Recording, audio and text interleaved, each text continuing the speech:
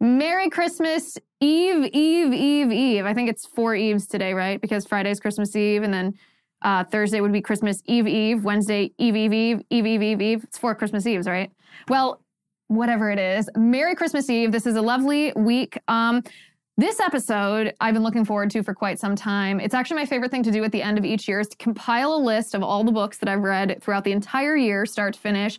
And then I rank them. I rank them based on whether I liked them, whether I disliked them, if I recommend them. And also, this list is a great way to pick people's Christmas presents. I almost always get my father-in-law and my dad books off of the list that I have read throughout the year. And this, by the way, has been a tradition, a Christmas tradition of mine for a long time. Not necessarily the gifting of the books, but books themselves have been a Christmas tradition in my family for a long time. Some of my favorite Christmas memories are when I was a kid.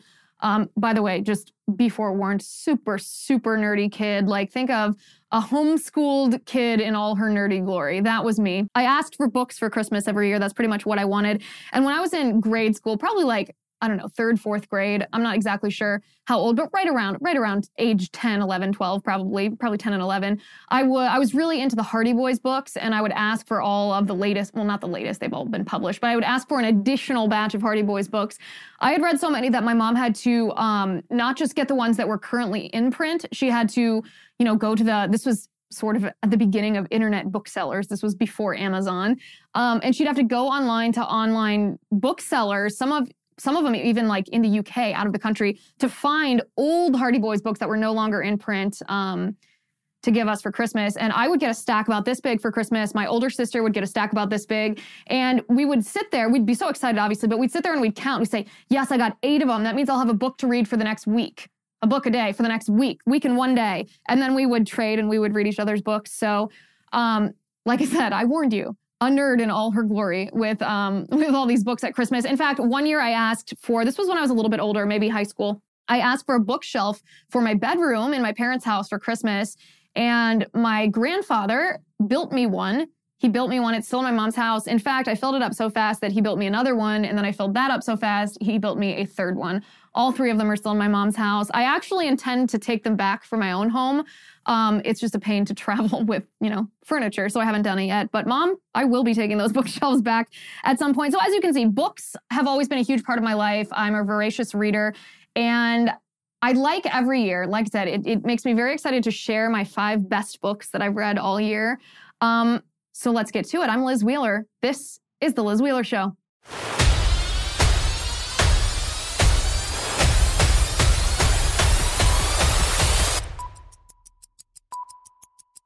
You guys can't hear what I can hear right now in my ear. The great and powerful Jay Hay is laughing at me. He says he wants to see a picture of Nerdy Liz in all her glory. And let me just say this, I will never, ever, ever allow a photo from that time in my life to surface, specifically because I don't want Jay Hay to see it. Also, speaking of nerds, he's literally reading me the definition of what wassailing means, as in, here we go, a wassailing. For anybody that's interested, the actual definition of this word is of wassailing. Drink plentiful amounts of alcohol and enjoy oneself with others in a noisy, lively way, or to go house to house at Christmas singing carols.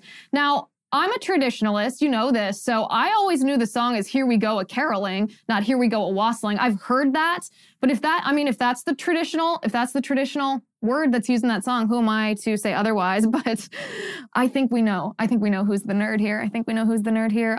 I'll claim it a little bit, but let's not pretend we're too cool for school. All right, back to the books. So I actually could not decide of these 5 books that I am about to share with you. These are in no particular order. It's not descending, it's not ascending. It's just the 5 books, and you should read this. And as usual, there are just a few more than 5, so bear with me. So before we get to the first book, though, I want to talk to you about Stamps.com. If you're looking for ways to skip the trip to the post office and dodge all of the hectic holiday shopping traffic, and aren't we all? Why not save time and money with Stamps.com? Stamps.com lets you compare rates, print labels, and access exclusive discounts on UPS and USPS services all year long. Here at Soundfront, we use Stamps.com to do business on the road to save time and money. It just makes sense, especially if your business sends more mail and packages during the holidays. Whether you are selling online, whether you're running an office or a side hustle, Stamps.com can save you so much time, money, and stress during the holidays. And get discounts on post office and UPS shipping services without making the trip. Discounts you can't find anywhere else, like up to 40% off USPS rates and 76% off UPS. going to the post office instead of using stamps.com, it's kind of like taking the stairs instead of the elevator. If you spend more than a few minutes a week dealing with mail and shipping, stamps.com is a lifesaver. So save time and money this holiday season with stamps.com. Sign up with promo code Liz for a special offer that includes a 4-week trial, free postage, and a digital scale. No long-term commitments or contracts. Just go to stamps.com, click the microphone at the top of the page, and enter code Liz. Stamps.com. Okay, book number 1 is called Why We Need the Electoral College by Tara Ross. Now, Tara Ross has been a scholar on the Electoral College, and she's openly in favor of it, which I appreciate in scholars. I don't really believe in the idea of being unbiased. I believe that most people have personal opinions on most things. And I understand that you can structure studies, you can structure surveys in a way that tries to adjust for biases, blah, blah, blah. But when you are a scholar in a certain area, I just don't believe that you don't have an opinion on it. So I'd rather know your opinion so that I can adjust for your bias myself. So that being said, Tara Ross is in favor of the Electoral College. She does a very good job, though, in exploring the pros and cons. And this is particularly interesting. I read this book at the beginning of the year, actually, while I was on maternity leave. I read this book because this is going to be one of the next battles that the left fights. I mean, we have, what did we talk about in the past couple of weeks? We've talked about how Pete Buttigieg is being boosted by the mainstream media, by the Democratic Party. They're trying to make him the heir apparent to the Democratic Party because Kamala Harris is essentially falling apart. Well, Pete Buttigieg is not moderate, though they want you to believe that he is. He's not milquetoast, though he appears to be a naive little boy. No. He has Marxist roots. He's very radical. And if you look at a laundry list of what policies he supports, they're very, very far left. They would fundamentally transform our nation, to use the words of a former radical leftist president. So Pete Buttigieg wants to abolish the Electoral College, and this is necessary for the Democrats if they want to have a permanent hold on our government. If they don't want it to be, well, first we have 4 or 8 years of Democratic president, and then it swings the other way to 4 or 8 years of president from the opposing party, and then it swings back. That's typically what happens in our country. That's typically who controls power, whether it's in Congress, whether it's the presidency and the White House.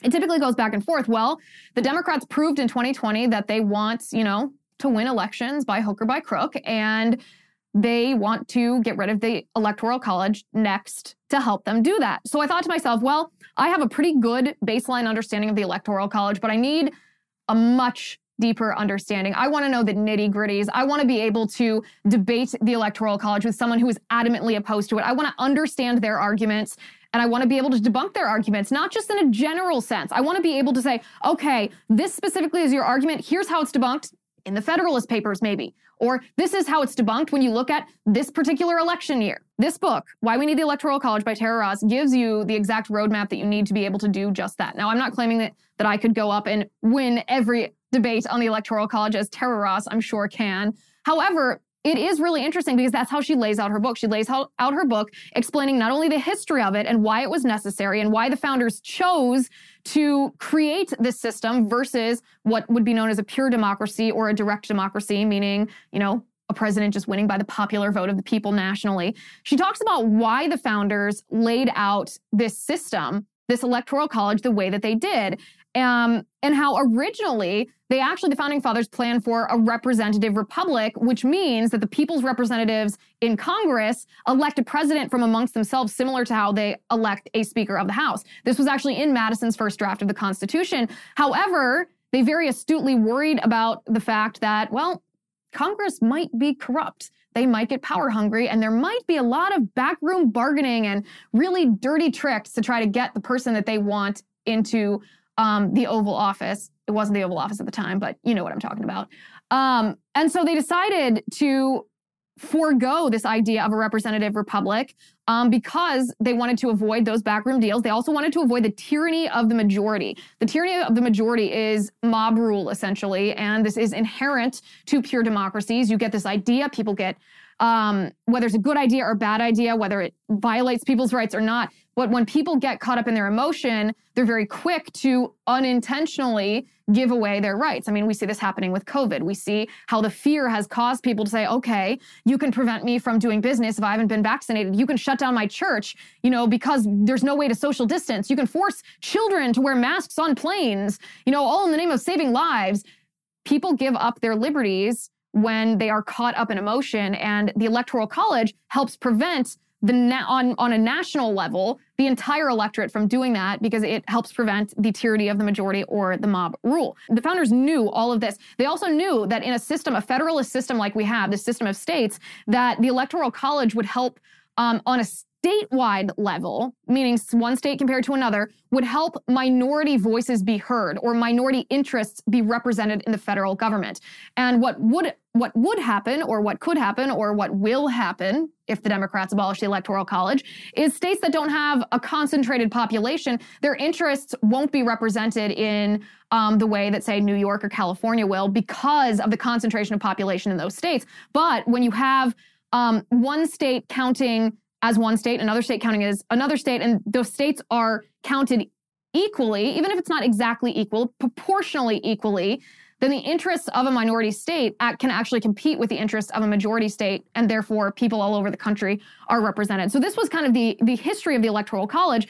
And then Tara Ross goes into what's the left's most common argument against the Electoral College, and that would be they claim that it's racist. They claim that the history of when this was being debated was also coupled with the history of the 3/5 compromise, or this very abhorrent sounding part of our Constitution that counted slaves as 3/5 of a person, not an entire person, for the purposes of congressional representation and taxation. And the left intentionally, I don't even think this is just ignorance, I think that they intentionally misrepresent what the debate around the 3/5 compromise was and what it was actually about. They make it seem as though it was about the humanity of the person. And I understand that there's no way to intrinsically divorce it from the humanity of the person. But the idea of the 3/5 compromise was actually the North not wanting slave owners to have more power in Congress because they could count their non-free slaves as whole people for the purposes of having a number of representatives in Congress. So I'm not endorsing the 3/5 compromise. I'm just saying, if you look at history, the context of why it came to be, what it actually was, and what purpose it was constructed for is very different than what the left will have you believe. And she goes very deeply into this. So at the risk of talking about the Electoral College for the whole show, because I probably could, I also read the counter book to Why We Need the Electoral College. This is the liberal version of it. It was written by leftist Jesse Wegman, who pretends somewhat to do what I described that I don't like before. He pretends to be a little more unbiased than he is. However, he does come out very clearly and say he thinks that it should be discontinued. His book is called Let the People Pick the President. And like I said, he's anti-Electoral College. It's very interesting to read both sides on an issue. I highly recommend that you do that. I do recommend that you read Why We Need the Electoral College first, because every argument that Jesse Wegman makes in his book is debunked by Tara Ross. So once you've read Tara Ross, you can see that. You can see how unsound the arguments coming from the left are on the Electoral College. So that is the first book that I recommend. Well, the first two books, but I'm counting it as one because it's the same topic. And we will go on to the second book in just a moment. But first, I want to talk about Paint Your Life. PaintYourLife.com is just as cool as it sounds. This is my kind of product. You literally get to turn your favorite memories into art that lasts forever. This is how it works. You submit a picture, a photo, any photo, and an artist turns that, paints it into a painting. This is such a meaningful gift for birthdays, anniversaries, weddings, any kind of gift-giving occasion. And when I heard about this product, I figured, well, that's really cool, but it must be expensive. It's not. It's not expensive. In fact, it's eminently affordable for any gift-giving occasion, and you are in complete control of this. When you submit your photo, you get to approve a draft before the painter paints the painting to make sure that you like it. And then once the painting is painted, they will ship it to you in as little as 2 weeks. Again, this is my kind of photo. So think about any of your emotional life moments, your wedding, your anniversary, a graduation, your child's birthday, a family get-together, maybe your favorite pet. Really, really cool. PaintYourLife.com, there's also no risk. If you don't love the final painting, then your money is refunded, guaranteed. And right now is a limited time offer. You can get 20% off your painting. That's right, 20% off and free shipping. To get this special offer, text the word Liz to 64,000. That's Liz to 64,000. Liz to 64,000. Paint Your Life. Celebrate the moments that matter the most. Okay, so book number 2. I briefly talked about on the show a month ago when I was completing it. This was a book, actually. So it's called Takedown: From Communists to Progressives, How the Left Has Sabotaged Family and Marriage. It was written by Dr. Paul Kengor. This book, for whatever reason, took me a really long time to read because each chapter in his book actually could have been expanded into an entire book of its own. So he talks about how from the advent of Marxism or the advent of communism, how they've really had their eye on destroying the traditional family unit. That would be one man and one woman married to each other for life who raise biological children within that family unit in their home, understanding that the parents have parental rights over the children, the traditional family structure. We don't have to get political about it. Well, each and every chapter in this book is interesting because Dr. Kengor, walks through, well, how are communists trying to destroy marriage? And he talks about, well, marriage itself. He talks about the sexual revolution and how the sexual revolution ushered in promiscuity. What does promiscuity do? It damages marriage. Birth control and abortion. What do birth control and abortion do? Well, they not only damage sexuality, they damage children in marriage, destroy relationships. He talks about the roots of radical feminism in Marxism and how radical feminism is, it is anti-woman, it's also anti-man, and it's certainly anti-marriage, anti-monogamy. He talks about gay marriage, obviously destructive to traditional marriage when it's recognized the way that our government recognizes. He talks about transgenderism and the assault on gender. He talks about parental rights over their children. He talks about atheism. As I said, this book is, I'm a pretty quick reader. Let's just say that. I'm a pretty quick reader and I input data from books pretty well. This book took me a long time to read because each and every chapter was so chock full of history and information that I was constantly jotting down the names of other references and other books that he was citing. But it is very interesting because we on the right, particularly the evangelical right, make accusations of the left pretty frequently that they don't respect marriage, they don't respect, sex as intended by God in the context of marriage. They certainly don't respect the dignity of life. They don't respect, gender. They don't respect science or religion, however you want to look at that. A combination of both would be best. And we make these accusations, but it's really interesting to see that this isn't just haphazard. It isn't some woke ideology that they have invented on the fly to meet the moment, if you will. I hate that phrase that the left uses, but seems apropos here. No, this is something that was discussed as far back as Karl Marx and Engels. Actually, Engels specifically was very anti-family, very anti-traditional marriage, very anti-monogamy, very sexually promiscuous in not only his philosophy, but in his behavior. And it's very interesting to see some of the outgrowth of this philosophy, whether it was Marx and Engels, whether it was the Frankfurt School, whether it was, the Soviet Union, whether it was communist China, Mao's China, wherever it was, like the original philosophy that grew into the ideologies of now. So the original philosophy of radical feminism from the Soviet Union that encouraged abortion, that was exported here, that Margaret Sanger actually admired in the Soviet Union. That's just one example, but it's very interesting to see the history, to see how that philosophy, when it was discussed back then, has now come to roost here in the United States and how destructive it is. And we all know, of course, this is a quote. By the way, I almost didn't write any notes for this show at all because I thought, well, if I write notes based on these books, then I'm going to have to do a whole episode on each of the books.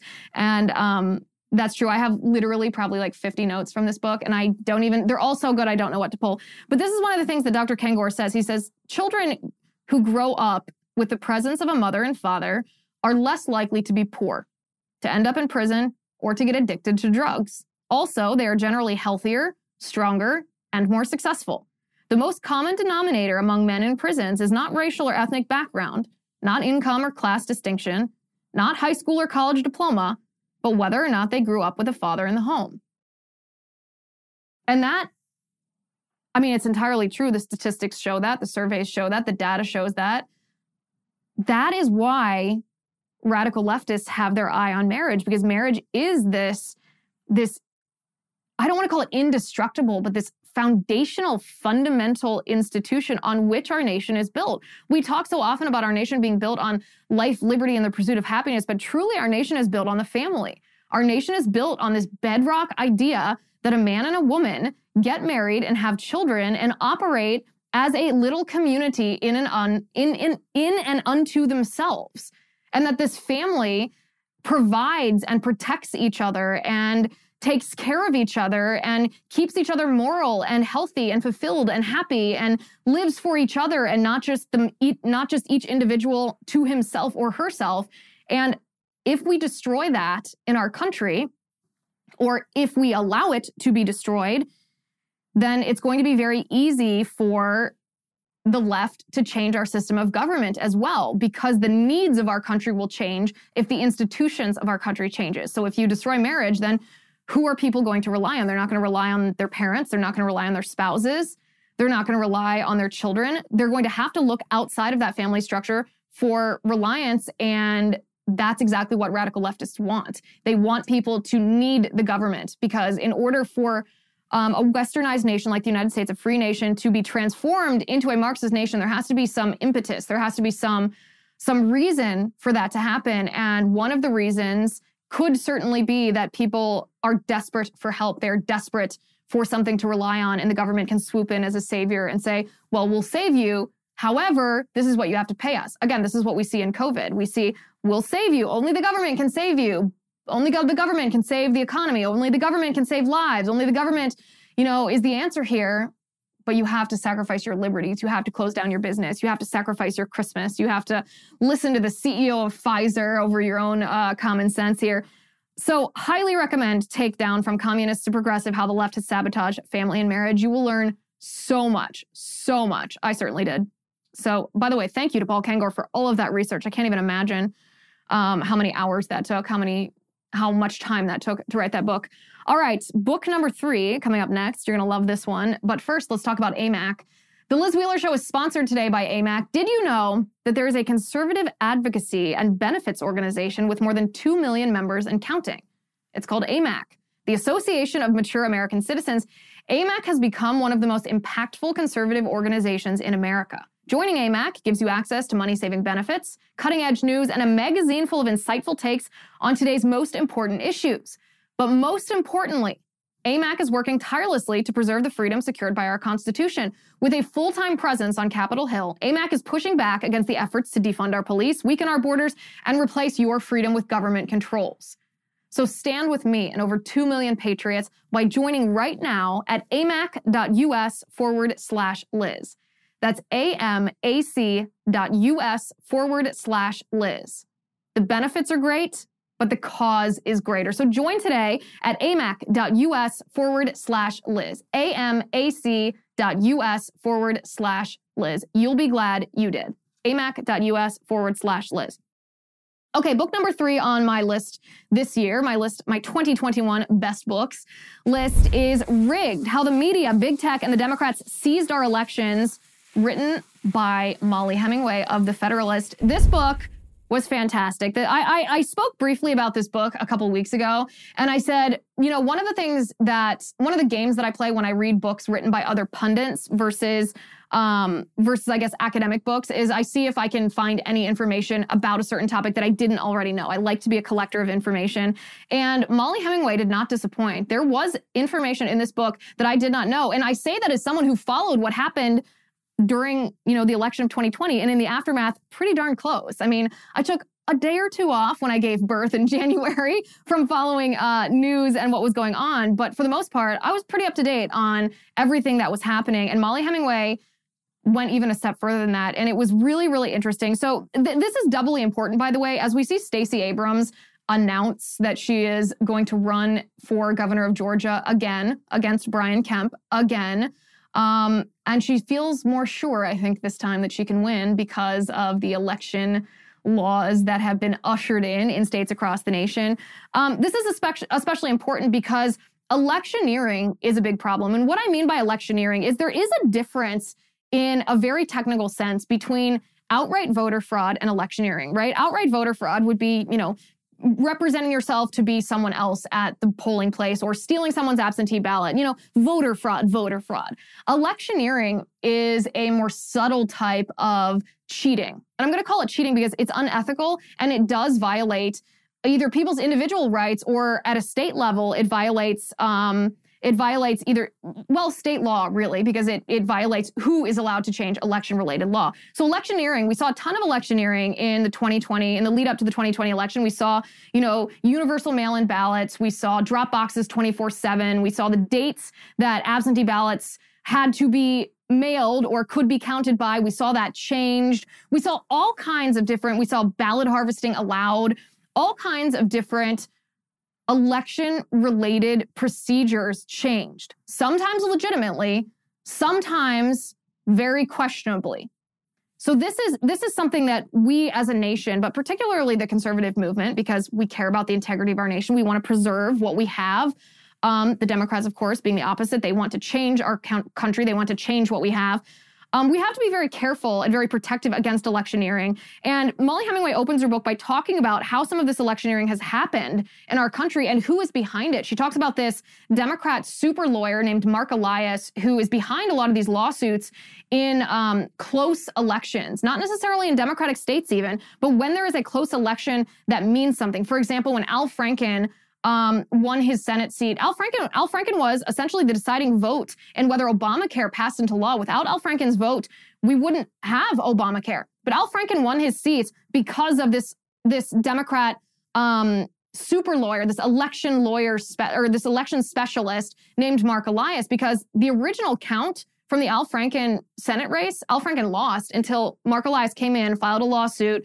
There were different ballots that were thrown out, different ballots that were counted differently than originally. And what ended up happening is Al Franken went to the Senate and then Obamacare was passed. I mean, this stuff has big consequences. That's just one example. Mollie Hemingway talks about a lot of different examples. And so we have to be very careful as a conservative movement to be protective of this.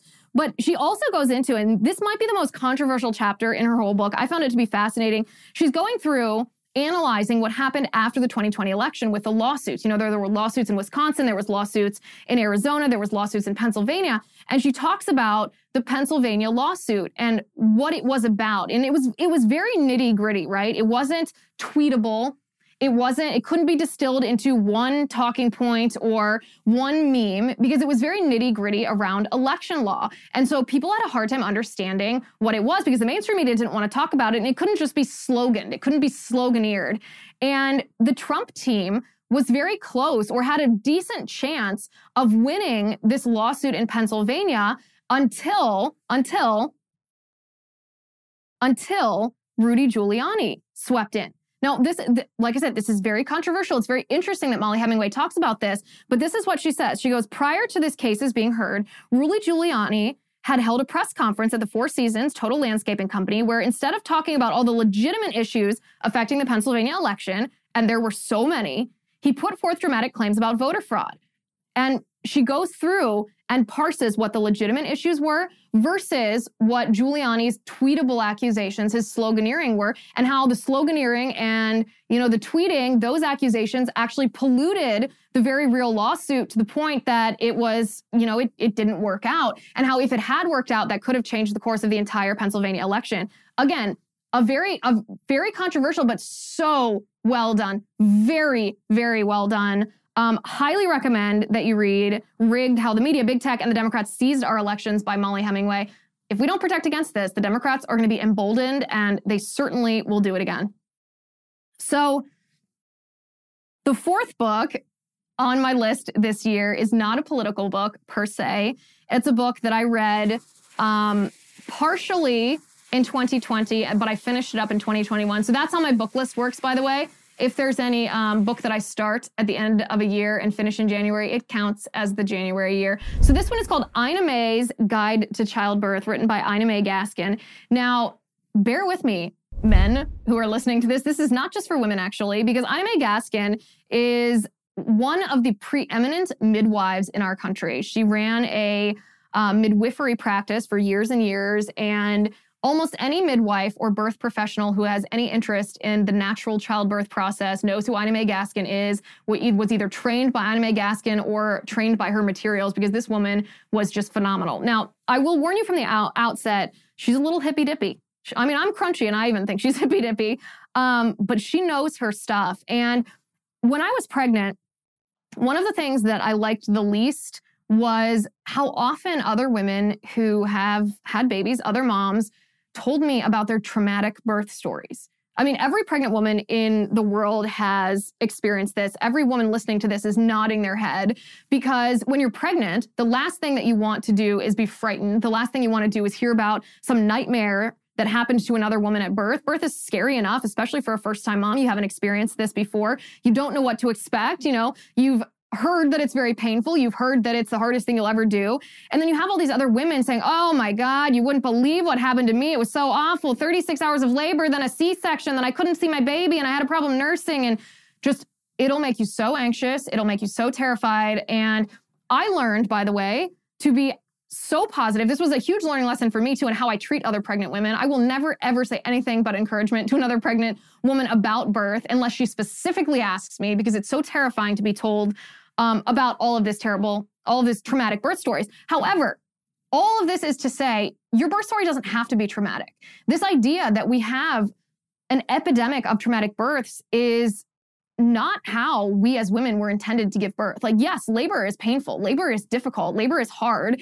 Giving birth is difficult. It's painful. It's hard. But we were made to do this. Our bodies were made to do this. But we've become so medicalized in our society. And before anybody says anything here, let me just say, the medical field has saved so many women's lives, so many pregnant women's lives, so many moms' lives. I mean, once doctors started washing their hands, women stopped dying of childbed fever. When we got to the era of antibiotics, women stopped dying in childbirth. I mean, it's been an amazing to see the progress that the medical field has made. However, it's been so medicalized that we've forgotten to respect women's bodies. We've forgotten that women's bodies aren't textbooks, that everybody's a little bit different and that we're made to do this. And I decided, thanks to my mother's experience, because she was also into natural birth, I decided to do natural childbirth and to have a midwife and to do it at a birth center. And it was the most empowering, most amazing experience that I highly recommend to any other woman who is pregnant. And your question is going to be, okay, but I don't know how. What do I do? How do I do this? What do I need to know? I don't even know what I don't know. That's what I thought. This book gives you all the answers. So Ina May's Guide to Childbirth by Ina May Gaskin. Again, I know I said that this was not just for women, because men, husbands, also need to understand the absolutely phenomenal things that their wives' bodies can do bearing children and giving birth. And it's not as scary when you understand what each little thing does. Like, for example, one of the things I read in this book that was helpful for me is when you get to the transition in your labor. The transition is, right before you would start pushing after hours of contractions. Most women say the same thing. They actually verbally say the same thing. They say, I can't do this anymore. I absolutely can't do this anymore. I can't. You have to stop it. And in this book, she says, almost every woman that I have attended during birth says this exact same thing at transition. But know that as soon as you feel that way, it's almost over. You're almost to the pushing stage, which means you're almost going to meet your baby. And for me, I'm a very in your head type of person. Knowing this sort of information about my body and about how I could expect that I would react in this brand new situation made me able to do it. It made me able to handle this because I recognized that, or my husband recognized it, or my midwife or my doula recognized it, and it was really phenomenal. So I highly recommend. I mean, we should start this revolution in the country, our generation, of getting back to natural childbirth, because we don't need to have these traumatic birth stories. Women don't need to be so scarred from them that they feel it necessary to pass it on to new moms or expectant moms, because that's not positive. That's not a positive experience. Ina May's Guide to Childbirth by Ina May Gaskin. And then my final book is also not political. I also like to read fiction. I've always liked to read fiction, as I mentioned at the top of the show. I still do, not as much. I don't do it as much as I used to. But Georgiana Darcy's Diary by Anna Elliott is my fifth book. This is actually, full disclosure, this is not the first year that I've read this book. I've reread this book multiple times. It's my, when I need to escape from whatever book that I go to. All of Jane Austen's work is in that category. Obviously, this is, I suppose, fan fiction because it was not written by Jane Austen, but it is written about Jane Austen's characters.